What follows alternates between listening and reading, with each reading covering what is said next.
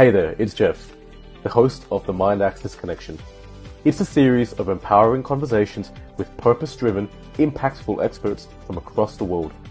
Join us as we discuss the realm of personal growth to provide you positive and actionable insights into self-improvement. So Jordan, how are you, mate? I'm doing great. It's been a good weekend. My little brother just graduated high school, so lots of time with family and catching up. The weather's been crazy here in Denver, so kind of dealing with that, but overall doing well. What about you? Good to hear. Yeah, good as well. It's been a nice weekend, just catching up on many different things, but it's been good. Sure. I'm excited to get into today's topic. We're going to be discussing something very interesting, which is going to be neurohacking and authenticity. And I wanted to ask you, so you're the expert of axiogenics, is that correct? Yeah, it's something I'm certified in. Yeah. What is axiogenics? I actually know nothing about it. Yeah, it's interesting. I mean, I'm one of, I think at this point, 35 coaches with this certification. And what we're able to do with axiogenics is objectively measure people's subjective thinking. So based on, the assessment that we give them, we can kind of measure the likelihood of you making a good decision, and obviously the other way around. So it's definitely fascinating and interesting, and people find a lot of value in knowing whether they're going to make a good decision or not. Is there a matrix that you use for this particular decision making, like the Satira matrix, or how would you gauge a good decision? Would it be based on outcomes? Mm-hmm. Yeah, so in our self-leadership program, we have a definition of good. So something is good to the degree that it has all attributes required to fulfill its purpose. Mm-hmm. So it depends, right? Like it's unique to that person's purpose and what they're after, and having that kind of end in mind is so key, because then you can figure out, okay, what attributes are needed for me um, to complete, to fulfill this purpose. And then we help them use their best thinking to get there quicker with less joy or less stress and more joy, and creating value along the way. From what I understand, it's like having a toolkit that gives you the attributes you need to be able to go and last the long journey towards whatever purpose you like to fulfill. Yeah, I think that's summarized really well. And the toolkit is you, right? And like your best thinking. And that's where it becomes really empowering is, people are, which I'm sure we'll talk about a lot today, kind of depending on their mindset, limited in what they can achieve. And, based on maybe something that's happened in their past, or basically a thinking bias, right? Like a habit that has been created over years and years of kind of thinking the same way. And what I do as a self-leadership coach is help people kind of create some new thinking habits that are wired in creating value. Mhm. I love that, and I think we have a similar approach. It all comes down to your foundations, and it's about how you build that up that allows you to last the long term towards whatever you'd like to achieve. So purpose is a really interesting one because like having a clear vision of where you want to go is so important. Mm-hmm. And the analogy I use a lot is, imagine if you were trying to drive somewhere you've never been to before, but you had no GPS. You had no way of understanding how you're going to get there. So you have to be able to understand where it is you're going, why you're traveling, and then the route. And then there are all other attributes you need. You're going to need fuel, you're going to need maybe food, coffee, all these different things. It's just an analogy for what you will need to get there in the end, to last the long journey. Right. Yeah, it sounds very similar. Right. Yeah. Like, what are you going to need to pick up along the way? Is a car in good shape? Does it have brakes? Right. Like, is your oil checked? All the things. And the bigger the purpose, the more attributes you're gonna need. So I love that. Yeah, there's some similarities there for sure. And that's coaching. We are the GPS. That's why we do what we do. We Yeah. help people achieve their end result in a quicker way. We help them accelerate. And if you do it yourself, you might go here, there, everywhere, and it'll take you a long time. But coaching is an acceleration. Absolutely. Well said. Thank you. I wanted to actually ask you about exogenics and how it's linked to the field of neuroscience. So you mentioned how it helps you calculate subjective decisions and how they travel the course of time, meaning you have to map out consequences along the way. So assuming that something is a good decision based upon where you are at this point of reference in time, in maybe 5 years, will that good decision maintain, and how could you track the fact that that decision will evolve based on the outcome? Hmm. Yeah. So, I mean, kind of what you were saying as far as, desired outcome, um, that's so key.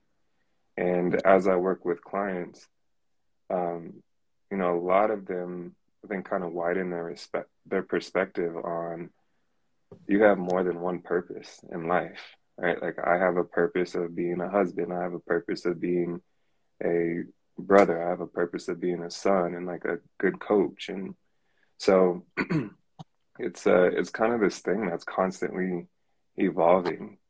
And as far as, the principles of axiogenics and self-leadership, that toolkit that you mentioned earlier is something that's kind of a master tool for life. Once they can ask themselves good questions and just find more clarity in what they want and why, that's a game changer for them as far as how they navigate, their life, love, and uh, even leadership qualities. So it's really just rewarding to see people embrace it and see what they're capable of. Hope What that would be answers some? the question. No, that's a great answer. And it leads up into what I'm thinking about now is what questions might you say to a client to ask themselves to get really clear on this based on the axiogenics process? Hmm. Yeah, so we have one main question that we call the central question of life, love, and leadership. And that question is, what choice can I make and action can I take in this moment to create the greatest net value? And value as in goodness, value as in elevated quality of life. And I mean, notice in the middle of that sentence is in this moment. So it's bringing yourself really into the present moment. What's going to create value. So I'm sure a lot of people can relate to, kind of just saying something or doing something without really thinking about it and that not really having a great result. And so, yeah, the whole idea is to ask yourself that central question or be equipped to answer it well, at least better, to then actually result in creating value, even if the situation that you're in is a tough one. An argument, sometimes I'll admit, like I've done it myself. Like I've said stuff in an argument that I know is just going to make it worse, right? And I've been on the receiving end of that. So yeah, it's just being more present and it's being more purposeful. And that central question of life, love, and leadership is a huge one that I help people answer well.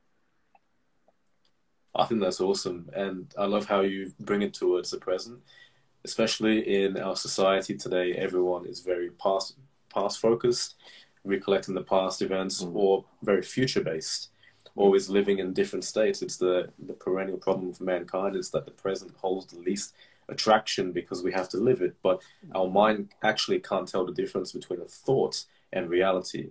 Like, if you're thinking of the beach, if you think of it long enough, you start to daydream and you could actually be there. Your mind Right. can't tell the difference. And bringing yourself back to the present and actually being aware of what's happening and calculating a decision that you can go towards, I think has a lot of great value because so many people are always on the run of the mill.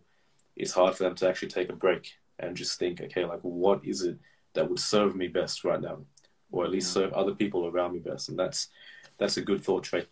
That's a good thought train to be upon. Yeah. I love that you called out serve others as well. And that's what we mean by net value. And so it's not just self-serving, it's also, okay, like what's going to create the most value for everyone that's involved in this situation. Whether you're in a leadership position or, and by the way, I believe that we're all leaders because at any given moment we have the opportunity to influence, and that's all leadership is influence. Um, so Yeah, I really appreciate you calling that out because that's such a key piece is we're not alone on this planet at all. And we need others, to um, achieve more and to get things done. So if we're coming from a mindset of, okay, what's going to create the greatest net value collectively, that's a in my opinion, a very effective route to go as far as getting things done and doing it well and creating value along the way for everyone involved. Yeah, that's interesting that you said that everyone involved because there are some who try to expand it to everyone, and it's Hmm. like the Stoic philosophy. We can't change the world, but we can change who we are, and if we change who we are, we might be able to help the people around us. So a lot of the time, especially for helpers or givers, a natural inclination subconsciously, their bias is to do as much as possible to give value to the world, and they try and change everything or everyone. But I'm glad that you said collectively of the people around you, because only those are the people that you can truly influence. And that's the ripple in the pond analogy. You throw a stone and it casts a ripple. Yeah, absolutely. So I actually wanted to ask you now about your thoughts on neurohacking. This is a really interesting topic because the mind is the most powerful thing that mankind possesses, because we cannot control anything around us. We can't control the weather, can't control other people or anything else. The only thing we can control is this. It's our greatest Hmm. asset. It's our greatest tool in the arsenal. And that's why mindset is so big these days. Like mindset's a huge thing. But what are your thoughts on neurohacking, and how do you see its virtue in what we do? Hmm. Yeah, so I think I'm trying to be careful with my words here. Because I feel like there's a lot of, kind of like you said, like mindset coaches out there, right? And can kind of guarantee a quick fix. And I think that's what a lot of people these days are looking for. Like, yeah, I just want this pain to go away right now. Like, what can I do? And as far as like neurohacking goes, my understanding is, and would obviously would love, uh, yeah, I guess your opinion on it too, um, is ultimately it is becoming more conscious and finding, just making a little more effort to understand, okay, like my mind is, like you said, the greatest asset that I have. How can I use it to benefit me? And um, yeah, as far as neurohacking goes, I think it's such a powerful tool when it's done with good intention. When it's done not to manipulate a situation, but to like really just improve the quality of life. And um, I think that goes back to, again, like the central question of not only for yourself, but for people around you. And you have so much power as far as your mind goes that's untapped. And um, as far as like some of the neurohacking uh, options that are out there, I think that's a quicker way to expand your mindset and to really understand that there's so much more that we're capable of if we just put our mind to it and tap into it and explore ways to do that. That's unique to us. That's a great answer. And what you were saying at the beginning about the mindset coach revolution is that, it's true there are so many mindset coaches that offer you a program and a quick Mhm. fix, and then you've overcome all your fears or whatever. And I'm also very conscious about that too, because for me, I'm very passionate about the mind. I have a degree in neuroscience, a degree in biotechnology. Like, to me, understanding the brain has been a fascination. I mean, one of my childhood dreams was to be a neurosurgeon, right? I think I put up a post on that earlier this week. So I've always wanted to be a neurosurgeon. It did not happen purely due to my own fault, but that's okay. But the point I'm trying to make is that the mindset coaches, the huge revolution about it is that it's a fallacy. It's Mhm. taking advantage of the fact that right now humanity is in a tough spot. We've just come out of the pandemic, and on top of coming out of the pandemic as well, it's changed everything about the world and how it runs. Like, for example, you and I doing this 2 years ago would not even have been a thing. Right. And, the whole mindset revolution about overcoming fears and things, it glosses over the fact that it is actually a long-term process. And the reason it's a long-term process is because it takes time to get control of the subconscious mind.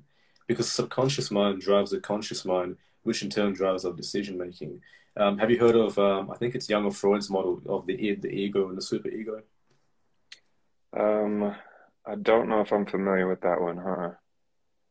It's a model of psychology where there's three layers to the mind.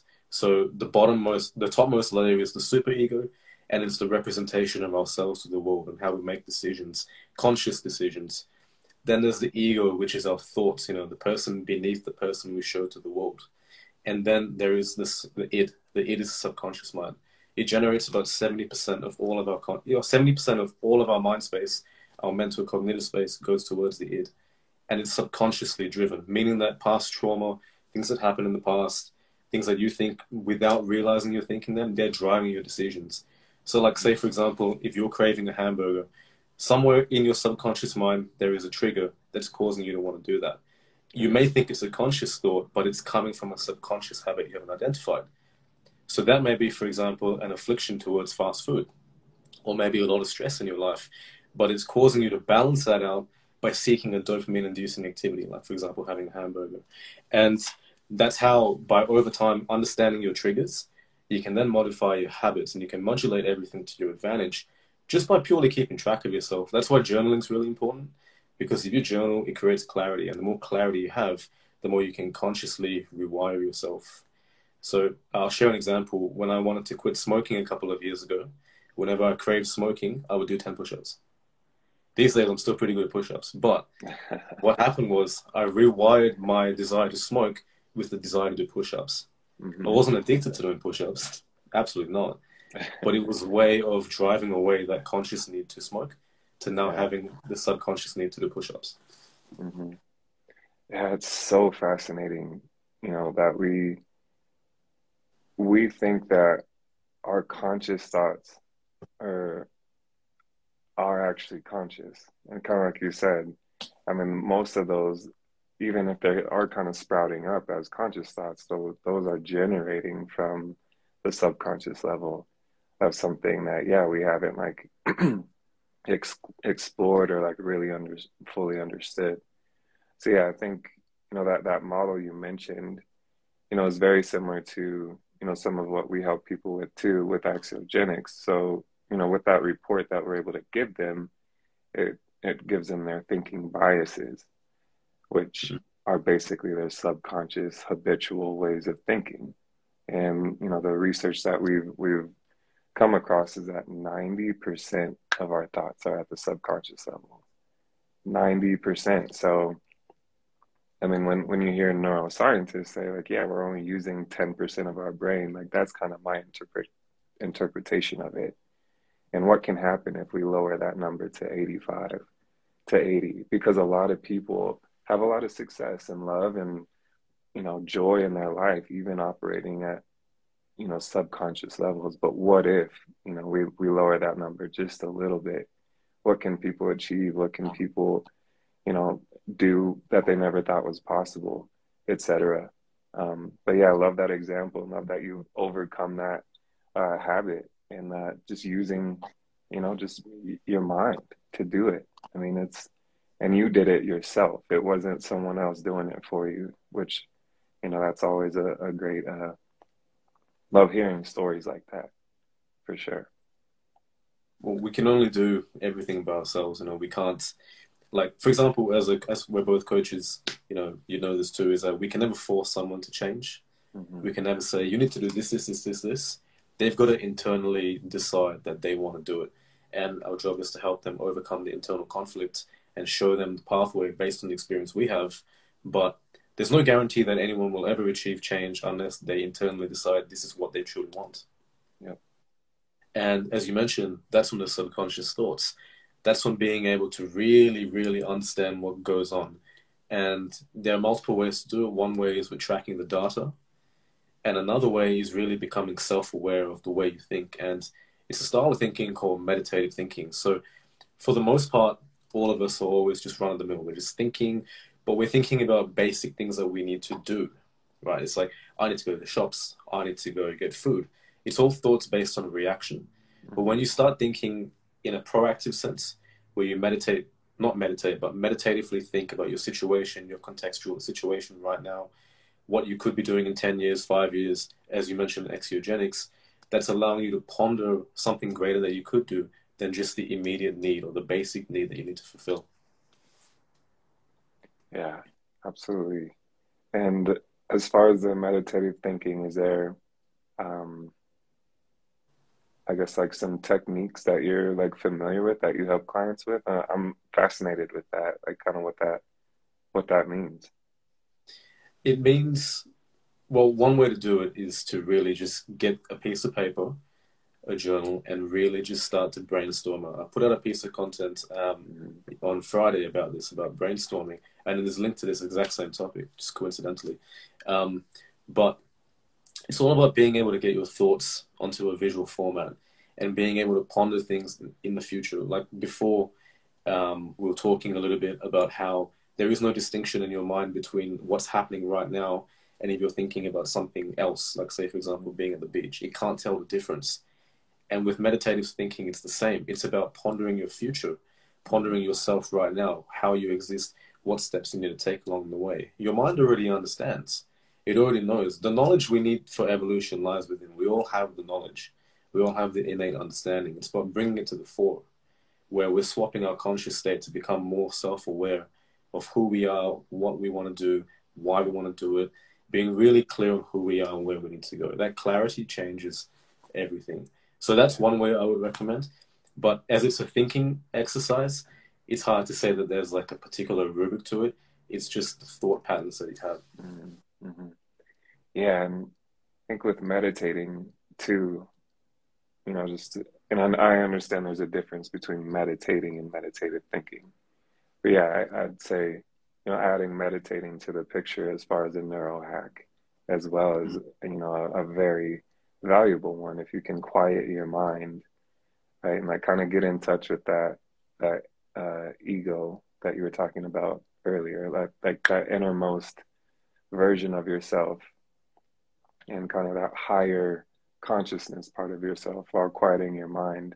It's just crazy what types of answers can come to us when we decide to just slow down and breathe for 5, 10 minutes and just yeah, like kind of turn the brain off. And it seems kind of counterintuitive, counterproductive, but that's been a huge, I think, a neuro hack that I've relied on, throughout my journey as far as, you know, even prior to coaching and going back to what you were just talking about, as far as really getting in touch with myself, having the self-awareness. Because yeah, to your point, we can't control things around us. We can only control us and our conscious thoughts. And I really appreciate you just shining some more light on the meditative thinking. That makes a lot of sense and hopefully valuable for people tuning in. And I love how you brought up meditation, man, because um, meditation is so, so interesting, not just because of what it does for us, but because of the neuroscience behind it. So as you can tell, I do love my neuroscience. I was watching a TED talk about how meditation works in your mind, your brain, like on a neurological level. And we have two states of awareness that we thought well, three states of awareness we thought we had before. One was conscious thinking, one was sleep, and I can't remember what the other one was, but they discovered that meditation creates a fourth neurological state. So when we think, we normally think with our left brain if we're trying to be analytical, or our right brain if we're trying to be creative. And they're always disjointed. Even when you sleep, your hemispheres are disjointed. But the latest neurological evidence shows that when you meditate, your left and your right hemispheres of your brain coordinate. So rather than acting in different levels of brain frequency, they have the same and they start to enter into a point of harmony. So they did scans, they did CT, MRI scans, and they saw that they both interacted together, and that level of interaction never occurs apart from in meditation. How cool is that? That's incredible. I'd love to, yeah, like I'm gonna, after we're done here, definitely look for that TED Talk. That's Yeah, fascinating. it's so cool. But yeah, yeah. So What are your thoughts on the mask of modern society? So, in terms of authenticity, what are your thoughts about it? So, the mask. Do you mind asking the question like a little bit differently? Like, what do you mean? Well, the topic of the talk is neurohacking and authenticity, right? Yeah, yeah. In terms of being authentic to ourselves, there Mm-hmm. is a mask of society in terms of how it operates. Because if we're helping people become authentic, it's helping them reach a point of authenticity, Mm-hmm. right? Because not everyone is authentic. For example, if you say, for example, move, you had to move somewhere else in the, you had to move somewhere else in the world, and to fit into their culture, you had to learn and change and modulate your behavior, right? Mm-hmm. And this happens all the time. Even like in high schools, people are not authentic. Even in the workplace, when I used to work in corporate, people are not authentic to themselves. Yeah, So, what are your thoughts on authenticity and the mask that we put on in society? sure. Okay, thank you. Um, yeah, it's as you said, as coaches, I mean, it's something that I find so much reward in, helping people get back in touch because it seems like there is a lot of need and seeking of external validation in the Mm, world. And that, in my opinion, even I guess like even personally speaking, like that caused a lot of pain for me. Like for example, I tend to work with leaders, and I went through I guess a journey of getting turned down for a couple of leadership positions in my last role before I started my coaching practice. And the feedback that I continued to get was you need to be more outgoing, you need to be more, kind of higher energy, you need to be more expressive with your words. And that's just not who I am. Like I'm on the introverted side of things, and they were basically asking me to be an extrovert. And I was listening to that and trying and just felt myself being very inauthentic, and it didn't feel good. And I was exhausted at the end of each day. And I wanted to earn that position by being me, which resulted in me hiring a coach and working with her for a year and a half. So yeah, I think it's everywhere in modern history, and it's I think causing more pain than people uh, are tending to realize. And they're wondering why they're not happy, and they're wondering why things aren't working out the way they want them to. It's because they haven't really done the work to look within. They're looking outside for those answers and looking outside for uh, those results. And as we've been discussing today, like that's not how the world works. That's not how our human spirit works. That's not how our mind works. That's not how our hearts work. So it's definitely been, a journey for me getting to the place of valuing authenticity and living each day the best of my abilities. Of course, we all kind of navigate and have to make some little tweaks here and there, but um, what better gift than achieving what you want to achieve in life by being unapologetically you and just having that self mastery. I just I find so much joy and value in that, and obviously encourage my clients to help them, get to that point too. there's a lot of power to being yourself because you're one Yeah, of one. You're unique in the entire universe. There's not another Jordan White, perhaps by name, but not by character. sure. So I'm interested to know a little bit more about your journey. You mentioned that there was a bit of internal conflict in terms of when they demanded you to be more outgoing and external in your role, and you hired a coach. What was your particular journey to unlock that fact of finding peace and resolution, or did you end up leaving the company? How did that go? Hmm. Yeah, so I was with an organization for almost 8 years, 8.5 years, and I was grateful and still am to this day, that they invested in me and like truly wanted me to develop and understand, myself. So during that process, I got my master's in communication and leadership. But yeah, like I said, it was tough because I knew I was capable prior to me getting promoted into a leadership role. I knew I was capable of doing it. I mean, I grew up playing sports. I was like typically team captain, and so I knew it like lived in me somewhere. But yeah, I was kind of going through that journey of kind of trying to be someone else. I was noticing, I was looking around the organization of people who seemed to be successful in leadership roles, and a lot of them, were very outgoing and were very, it's kind of high energy and in the mix and like constantly like in the group. And that again just didn't feel natural and authentic to me.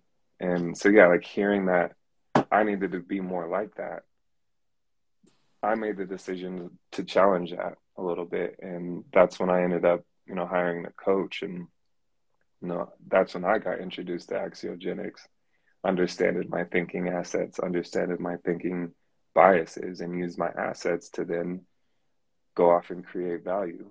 And I think my opinion on that is, the human mind, the human spirit is wired for value. I mean, we're doing this to hopefully elevate the quality of life for someone that's listening that needed to hear it. Any conscious choice we make, I truly believe, is to elevate value. And so I found out my ways of doing that that were authentic to me. And I ended up getting promoted and being really successful, in the role by, again, just doing the things that my coach and I discovered and discovered together. And it was, oh, to this day, like I said, I'm so grateful for that organization for investing in me. But at the same time, like I want now, that's kind of, I guess, motivated me to now move into my coaching practice and help people achieve some of the things that they never thought they could achieve, or said that they needed to be someone else to achieve it.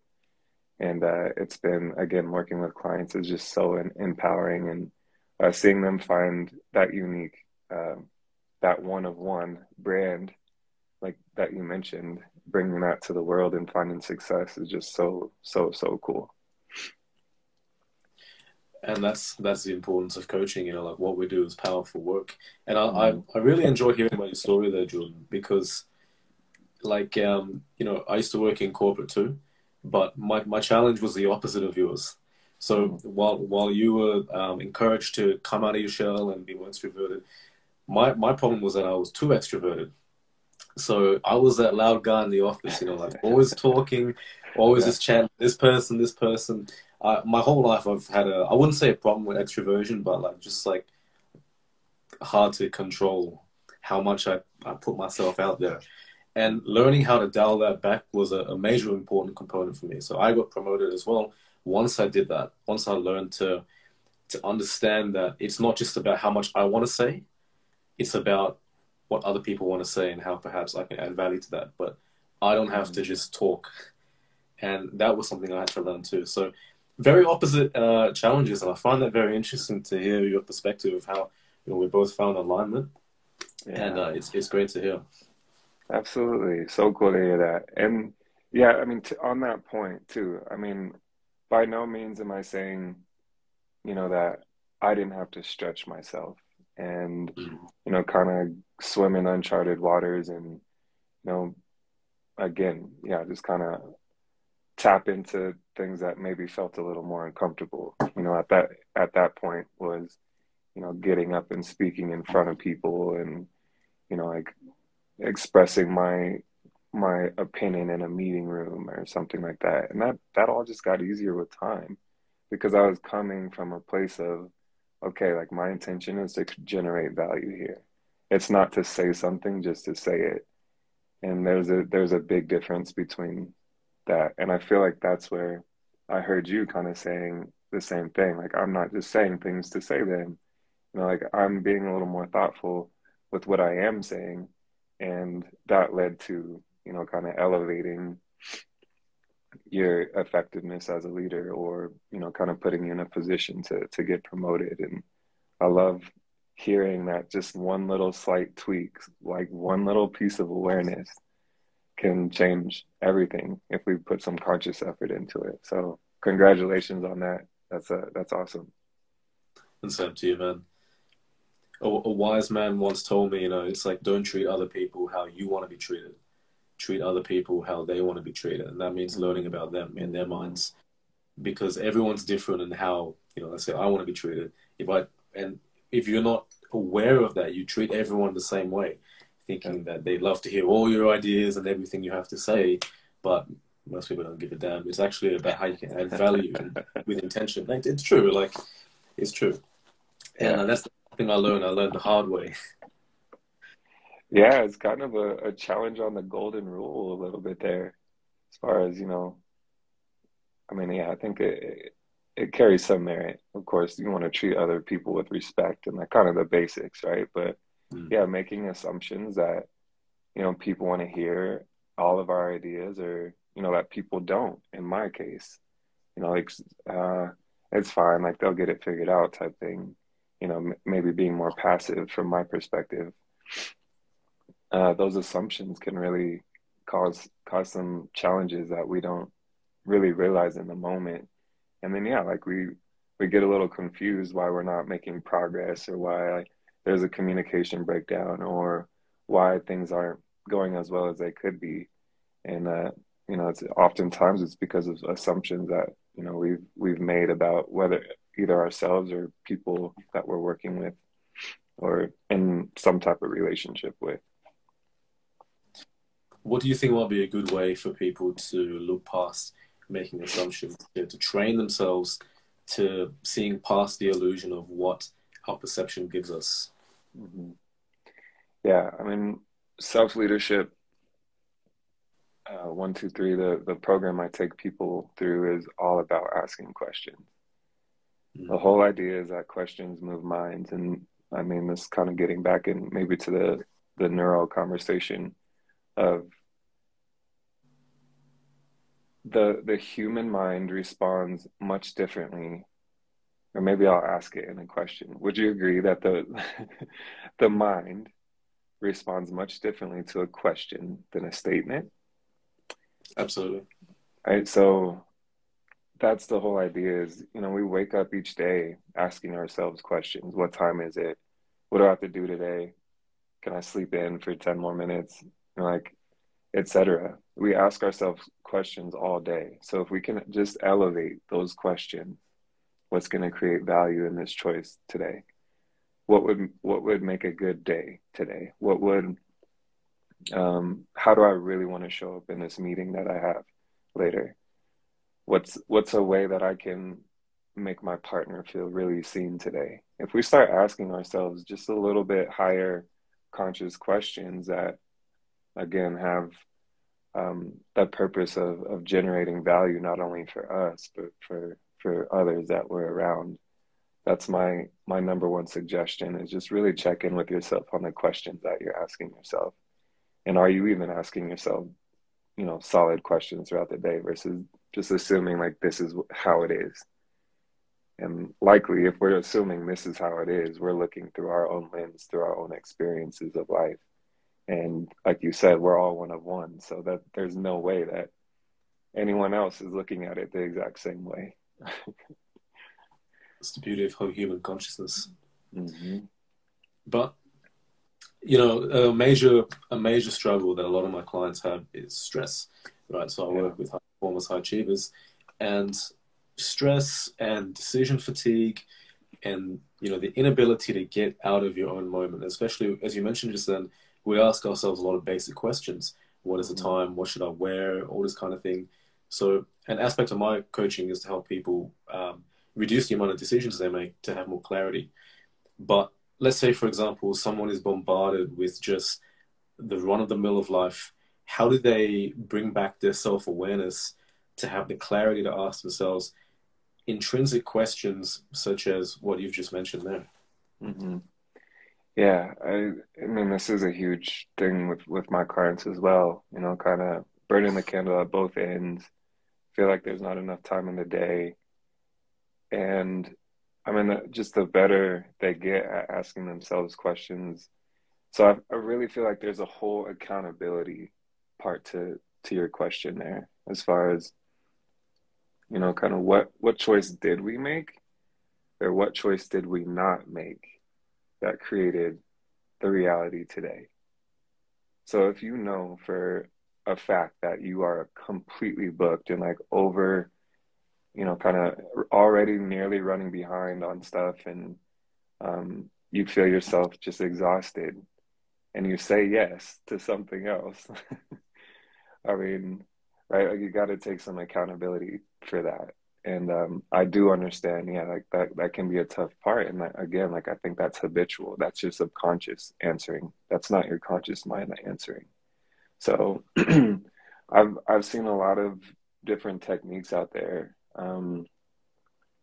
Some people like will wear rubber bands and kind of snap the rubber band consistently throughout the day to make sure like they're kind of checking in with themselves consciously. Or I've, a couple clients have set alarms every, like hour, and ask themselves that central question that we talked about earlier. Like, what choice can I make and action can I take in this moment to create the greatest net value? And sometimes that's not doing something. Like, hey, I'm booked right now. I'm completely, like, it's important for me to do a really good job on what I do have on my plate. Is there someone else that can take that? Or, can we revisit this a little later? Like, is it something that's a high priority right now? And, just pausing and asking those simple questions, or just checking in, and making sure that, there's value on the other side of you saying yes or no. I've seen some people make some really big changes, and helping them understand, again, the accountability part, that a lot of their stress is, um, may not be easy to hear, but a lot of their stress is self-induced. It starts with us. But what about people that, say, have financial struggles? Or Hmm. what about people that have a lot of responsibility on their plate, and saying yes or no isn't really something that they can decide? Their needs are paramount to that. Hmm. How might be a way for them to consciously, because I love what you're saying, it's kind of like creating space for yourself, right? It's Hmm. like whenever things are really hectic, it's like having a pool of calm water around you, giving you the time and space you need to create a good conscious decision. But for people in that arena, what are any mindset tips? Like you mentioned the rubber band, like any mindset tips that can make it permanent, so that over time this is something that is ongoing for them, rather than having Hmm. to remind themselves. Hmm. Yeah, it's I love the question, and it's a tough one to answer. I think it's unique to, that person's experience. But yeah, something else that's been helpful for me is just kind of writing up that definition of good, that we talked about earlier, and writing the central question. I have it all over my house. Like I have it in the bathroom, I have it on my computer, I have it on my phone. So I'm constantly, being reminded of it. And of course, like, you know, taking the time, I think I'm curious on your opinion on this too. Mm. A lot of potential clients say that they don't have the time to engage in a coaching relationship. And in my opinion, those are the clients that get the most out of a coaching relationship, and because they have a lot of different examples they can bring to the table as far as what may be a pain point or a challenge that they're trying to overcome. And I think the more you have going on, right, the more opportunity we have to create some more discovery around it, and some more flow in your life, and some more um, just consciousness around things. Because yeah, we're creatures of habit, right? So if we're waking up and not really, I think I read something the other day that said we believe 90% of the thoughts that we had the day before. So I mean, like, it's going to be kind of challenging to change if we're constantly thinking the same way, right? Like we have to, if we want something to change, we're going to have to change how we're thinking about it, right? And I mean, if you've like played pool before, right? Like, sometimes if it's your turn and at first glance you don't really feel like you have a shot based on the angle you're looking at it from. But then if you kind of walk around the pool table and like look at it from a different angle, you realize, oh, like I didn't even see that at first. And realize that you do have like a clear shot or like a clear direction. And again, I think it goes back to clarity of purpose too, because there's a lot of um, uh, this may be harsh, but there can be like a lot of aimless action and a lot of aimless choices out there.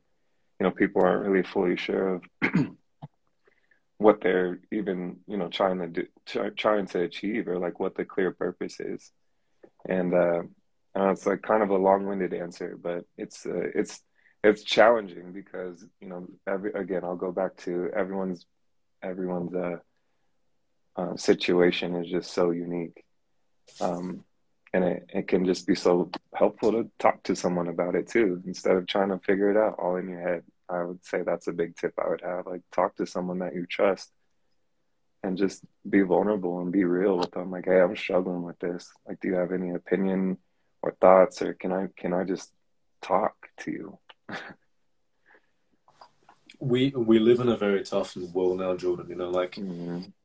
it's getting tougher, not because of the conveniences we have, right? Like we're more connected than ever. Look at us. Like I'm in Perth, Australia. You're in Denver, Colorado. We're Yeah. doing this right now, right? So the issue is not connectivity. The issue is humanity in terms of like how we're able to connect as humans, not just connection via technology, connection as humans.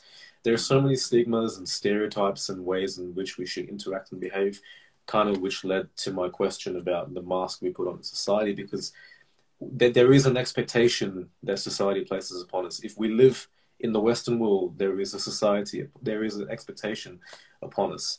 And a lot of the time, the things that we want to talk about and things we want to discuss, it can be very scary to do so. Mm-hmm. It's why coaching is a very, very intimate relationship, because someone is literally giving you details about their life that they wouldn't even share to their partner or their parents. Right. It's like they need help. They need help. But especially in terms of like, I think our coaching styles are kind of similar based on everything that you've told me. We both have similar objectives. We help people do what they want to do with their lives, right? Get clear on their purpose. Mm-hmm. And circumnavigating away from it a little bit is, have you ever heard of Maslow's hierarchy? Yeah, definitely. So our coaching style is great for people that are looking for self-actualization. Mm-hmm. If you Self-actualization is where you have all of your basic needs met. So you have your survival needs met, your intellectual needs met, your companionship needs met. So you're quite happy. You have finances, you have stability, you're good to go. Now you're looking for, how can I be more than just the basic average of life? How can I be more than just the average Joe? How Right. can I do more for others, do more for myself? And only people that are at self actualization level are going to resonate or understand our style of coaching, because yeah, exactly, Sachi. Self mastery. It's that's where you have to be at. And then after that, transcendence. And Mm-hmm. transcendence is where you go out and really do really good things for the world. You know, good examples might be like Mahatma Gandhi or like Mother Teresa, you know, people that want to do more for others. They just give and give Yeah. because the ego has died. But until you're at this point, there are other issues. There's stress, there's time, there's money, there's friends. You want confidence, you want relationships, all this stuff. People have to walk through all these levels, and then they're ready for us. Mm-hmm. You know, so Mm-hmm. that's why that it's not a massive pool of people like Maslow's hierarchy shows. At the bottom, it's a huge amount of people. We're at the very top. We help the Yeah. people that are really looking to achieve more for themselves and the people around them. And it's powerful work, but it's not a diversified pool. And that's why Yes. some clients might be like, oh, time is an issue, or, you know, like this maybe, or I don't want to do this right now. It's because they're not ready just yet. They've not reached that point in their life where they will be able to understand what we're saying to full effect. Yeah. Yeah. So well said. Yep. And don't take it. I make a strong effort not to take any of that personally. You know, like a lot of people that I feel like I could really help are, you know, a lot of the times, you know, those people that you're talking about, right? Like, not right now, or, you know, I'm way too busy. Like, I would really want to commit to that, So now is not the right time. And it's just as simple. Okay, like I'm here to support you if you ever need it. Nothing personal at all. And I love that you broke that down as far as the hierarchy of needs go.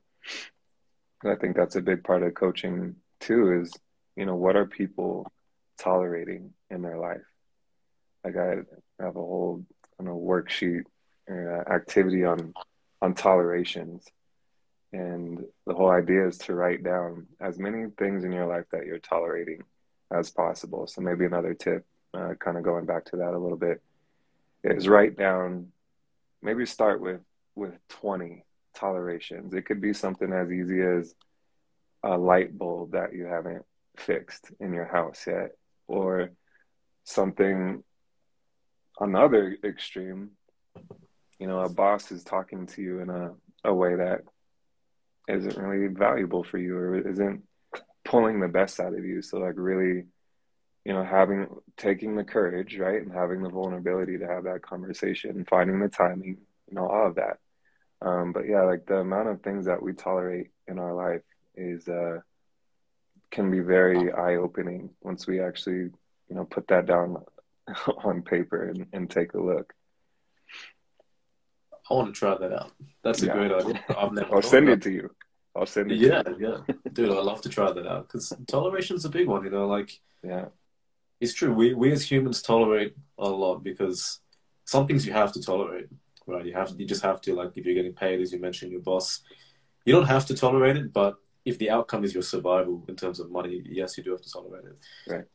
So at what point do you truncate it? So you mentioned 20 tolerations. How do you filter through these to cut off the ones that, like, to what outcome do you delete some or keep some based on, like how would that work? Hmm. Yeah. So like, once clients go through this activity, we'll look at the list together and see if there's something that we call pivotal tolerations. So maybe one thing that you're tolerating is kind of like an umbrella, and there's like five other things that fit under it that you may be tolerating because of that one big toleration. Right. So if you address the big toleration, then that automatically takes care of five, six, seven more that you're tolerating. So yeah, I mean, it goes back again to clarity of purpose. Like, okay, let's find the connection. You mentioned, for example, like I'm talking to a client, like, hey, like you mentioned, you really want to improve your communication effectiveness in your leadership team. Okay, so you've tolerated, that Susie, for example, constantly interrupts in your guys' meetings.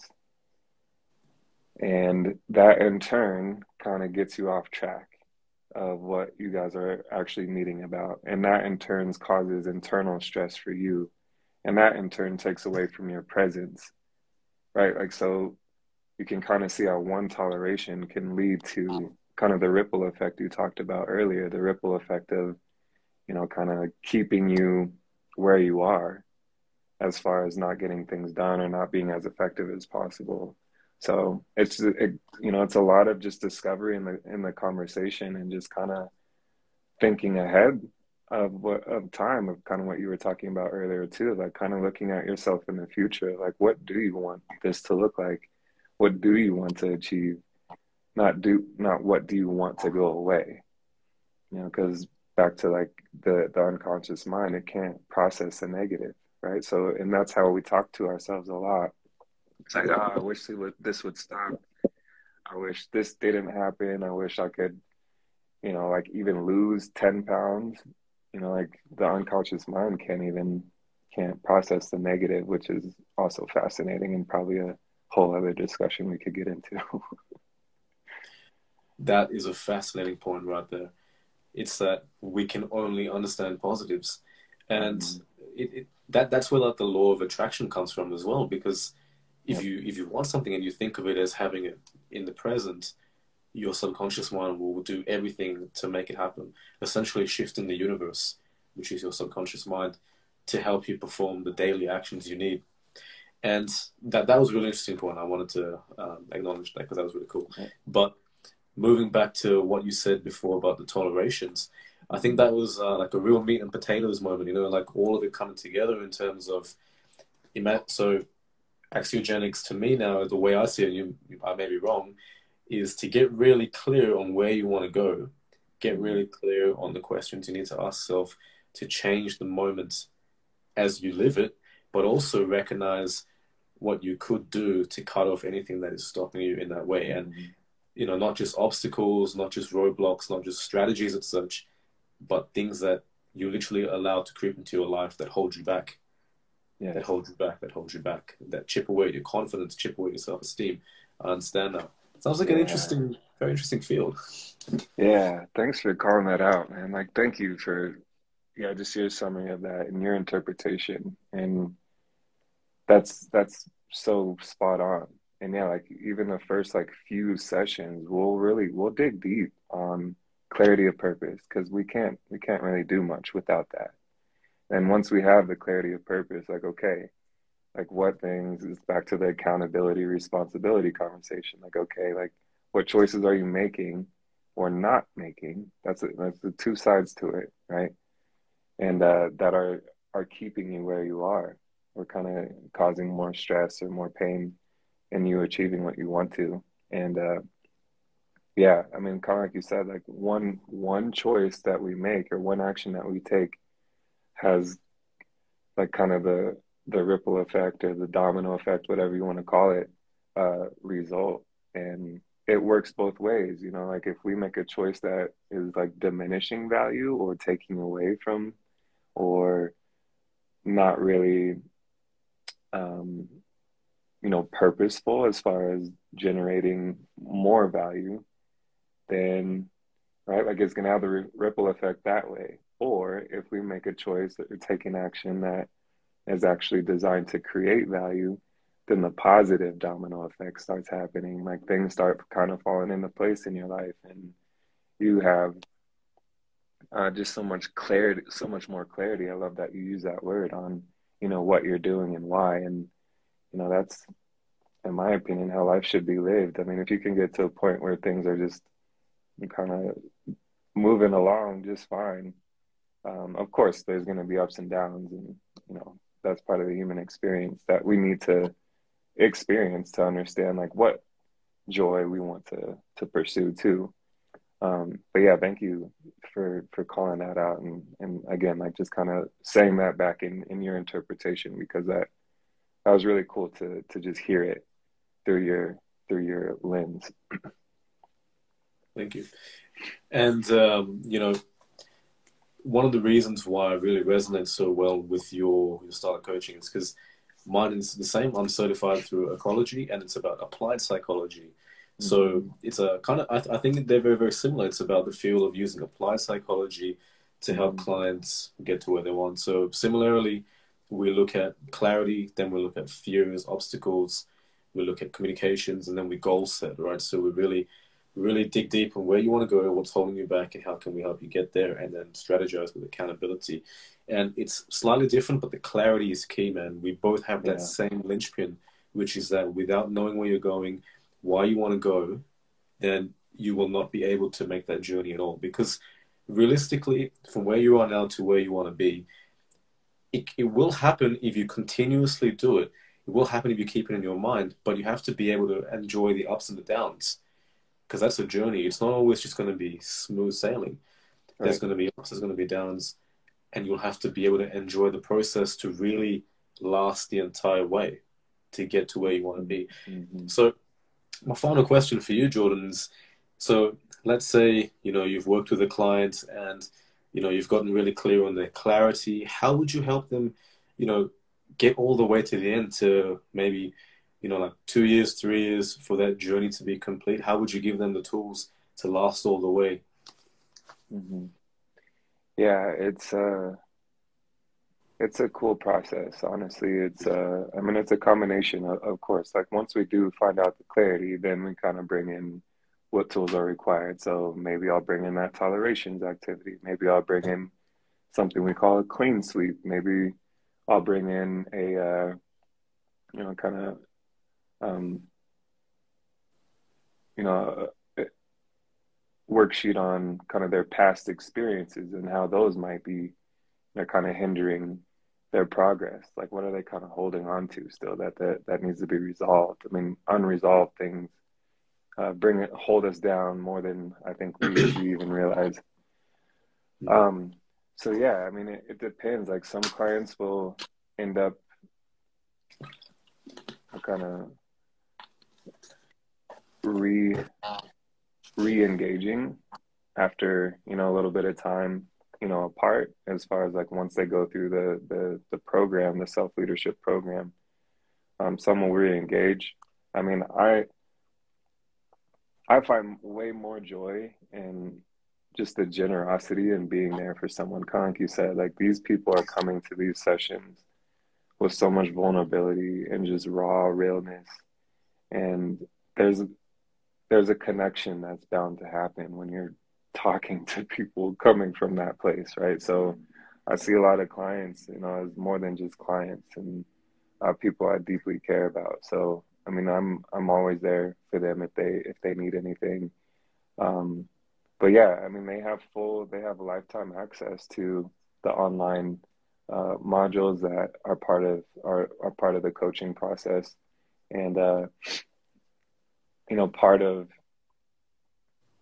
asking that central question to themselves is such a huge awareness piece. Like, once they understand that their thinking biases are really what's causing the challenges in their life, and they also understand their thinking assets are what gonna help them achieve whatever they want in their life, and they understand as a human that they're capable of infinite and limitless value creation, goodness, quality of life, then it really comes down to the simple fact of, do you want to live in your biases, or do you want to live in your assets, right? And I mean, that's really, I think, where the finish line is them making a conscious choice of living through their assets as much as possible, of course, right? Like, we're human. There's going to be bad days. There's going to be, stuff that like gets under our skin that we didn't even realize. And but yeah, I mean, that's the finish line. And of course, them turning around and saying like, I got that promotion, or my business doubled in revenue, or I completely changed this relationship with my partner or my boss. I mean, that's everyone's finish line is a little bit different, and I'm just here to support them along the way for whatever is most important to them. I couldn't agree more. Everyone is different, but if you give them a toolkit and you personalize it, you tweak it slightly to adapt to different people's rhythms, they can have massive success in their life. And that's the best part about coaching is taking people through the journey and watching their growth. For me, that's my favorite part. It's having a client, as you mentioned, like achieve success, or not even just tangible success, but a change in mindset. The way they talk back to you from session 1 to like session 5, right? The way they speak, the confidence, their way of thinking, it shifts, and that momentum, I love it. I love seeing it. Like, it's something so. It's that Maslow's hierarchy, It's the need. Exactly. You feel fulfilled from helping other people feel fulfilled. It's just the way humans grow. Yeah, and that it's self-generative as well. It's not us as coaches that did that for them. It's them being, going within and creating and generating that fulfillment themselves. And how empowering, right? It's shifting from that external validation, that external, you know, wants and needs, to you're actually fulfilling that yourself. And that's pretty special. Couldn't agree with what you said more. The power of self-growth, and coaching is a great profession. Yes. Honestly. I went from academia to coaching, and I tell you what, I don't regret it at all. Coaching is so much more fulfilling. Yeah, I believe it. So Jordan, thanks so much for joining me today. We had an amazing conversation, and I really enjoyed our chat. We have a lot of similarities, commonalities, the way we look at stuff. I thought so, at least, and I had a great time chatting with you. Did you want to share anything to our shared audience about what you're doing, or like anything particular? Yeah, well, first and foremost, thank you so much for the opportunity. Was so happy to chat with you and completely agree. Yeah, I think some similar ways in that we're helping each other and or helping others and just put more value in the world. So this was a really cool conversation. I'm grateful for it. Um, but yeah, at this point, I mean, I'm just helping clients, you know, kind of one-on-one and starting to move into working with leadership teams and help them understand collectively, you know, how they can create value, what might be getting in the way of them doing it. And yeah, have a contact center experience. So yeah, looking to kind of branch out as far as like that's what's next for me coaching wise is, you know, working with smaller, you know, small leadership groups to help them achieve, you know, some of their goals and help them kind of understand that they can do it on their own. They just need a little support to get on the right track. But yeah, more than happy. Please, yeah, people can find me obviously on Instagram or LinkedIn. That's where I spend a lot of my time is LinkedIn and definitely on Facebook here and there, but mainly between Instagram and LinkedIn. So really appreciate it. Thank you for the time today. No worries. Thanks for joining me. And I've got to find you on LinkedIn too. I also do love my LinkedIn. So Yeah. I'll be sure to connect with you on there. So thank you everyone who joined in today. And thanks again, Jordan, for joining me for this chat. Thank you so much for tuning into this episode of the Mind Access Connection. It's been an absolute pleasure having you here. If you would like to view the Instagram Live replay, you can do so from my Instagram handle, Mind Access Life Coaching. If you would like to learn more about my work, feel free to check out my website in the links below, mindaccesslifecoaching.com.au, where you can explore more of my work, grab my free ebook, and also learn more about my media appearances. And that's all for now. Till next time.